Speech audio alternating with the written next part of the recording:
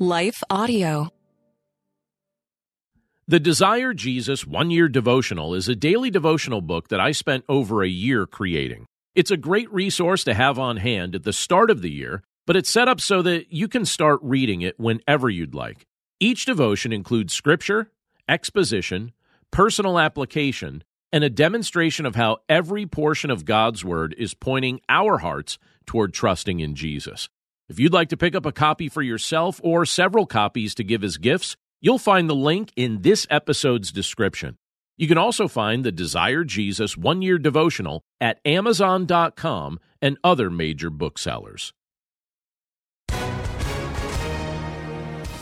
Hi, everyone. If you've been injured in an accident that was not your fault, listen up. We have legal professionals standing by to answer your questions for free. Call now and find out if you have a case and how much it's potentially worth. Call 800-497-4410.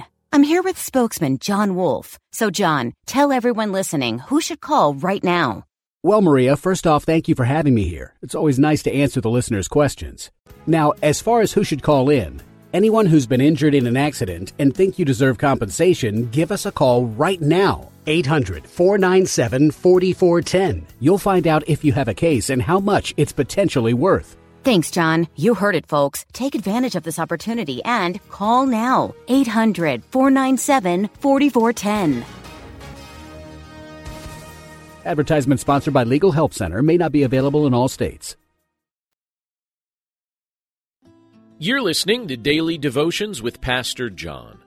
I'm John Stange, and today's devotion is inspired by Luke chapter 1, verses 37 and 38, which says, "For nothing will be impossible with God.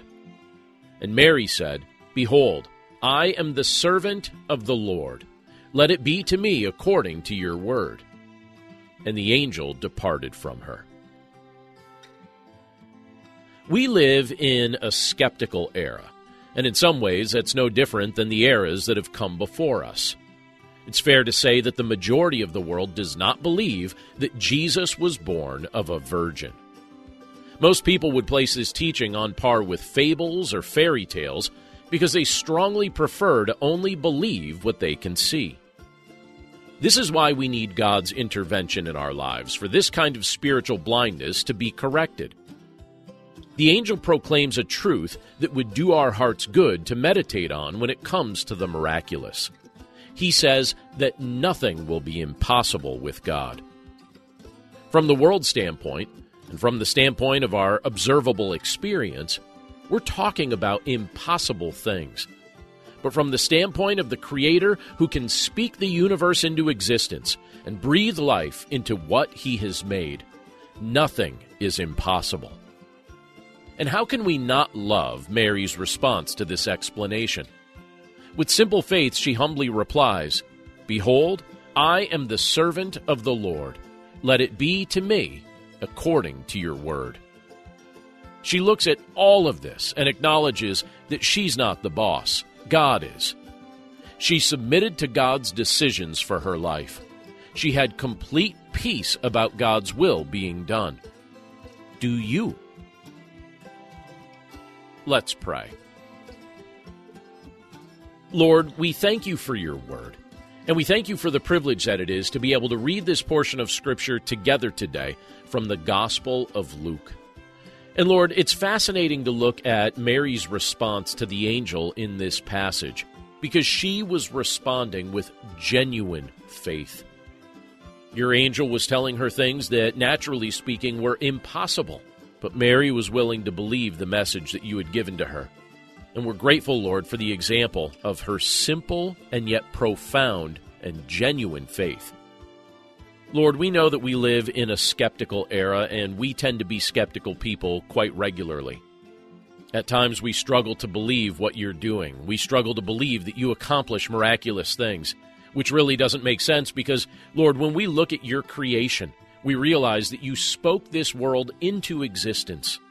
And when you fashioned us, you breathed life into humanity. You created us in your image, and you give us the privilege to trust you for things that we have not seen, but to also praise you for the things that we have seen. So, Lord, as we look at this portion of Scripture together today, we pray that we would come to understand and accept the fact that nothing is impossible with you. You accomplish things that are so far beyond our understanding. And the things that we think are naturally impossible, we realize are not impossible for you. You can miraculously heal, restore, reconcile. You take dead things and make them alive. You've given us new life in your Son, Jesus Christ. We were your enemies, and now you've drawn us unto yourself, and you've made us your family. So, Father, we're grateful that you do the impossible, and we're grateful that you love us like you do, and you chose to intervene into human history with the goal of restoring what had been lost.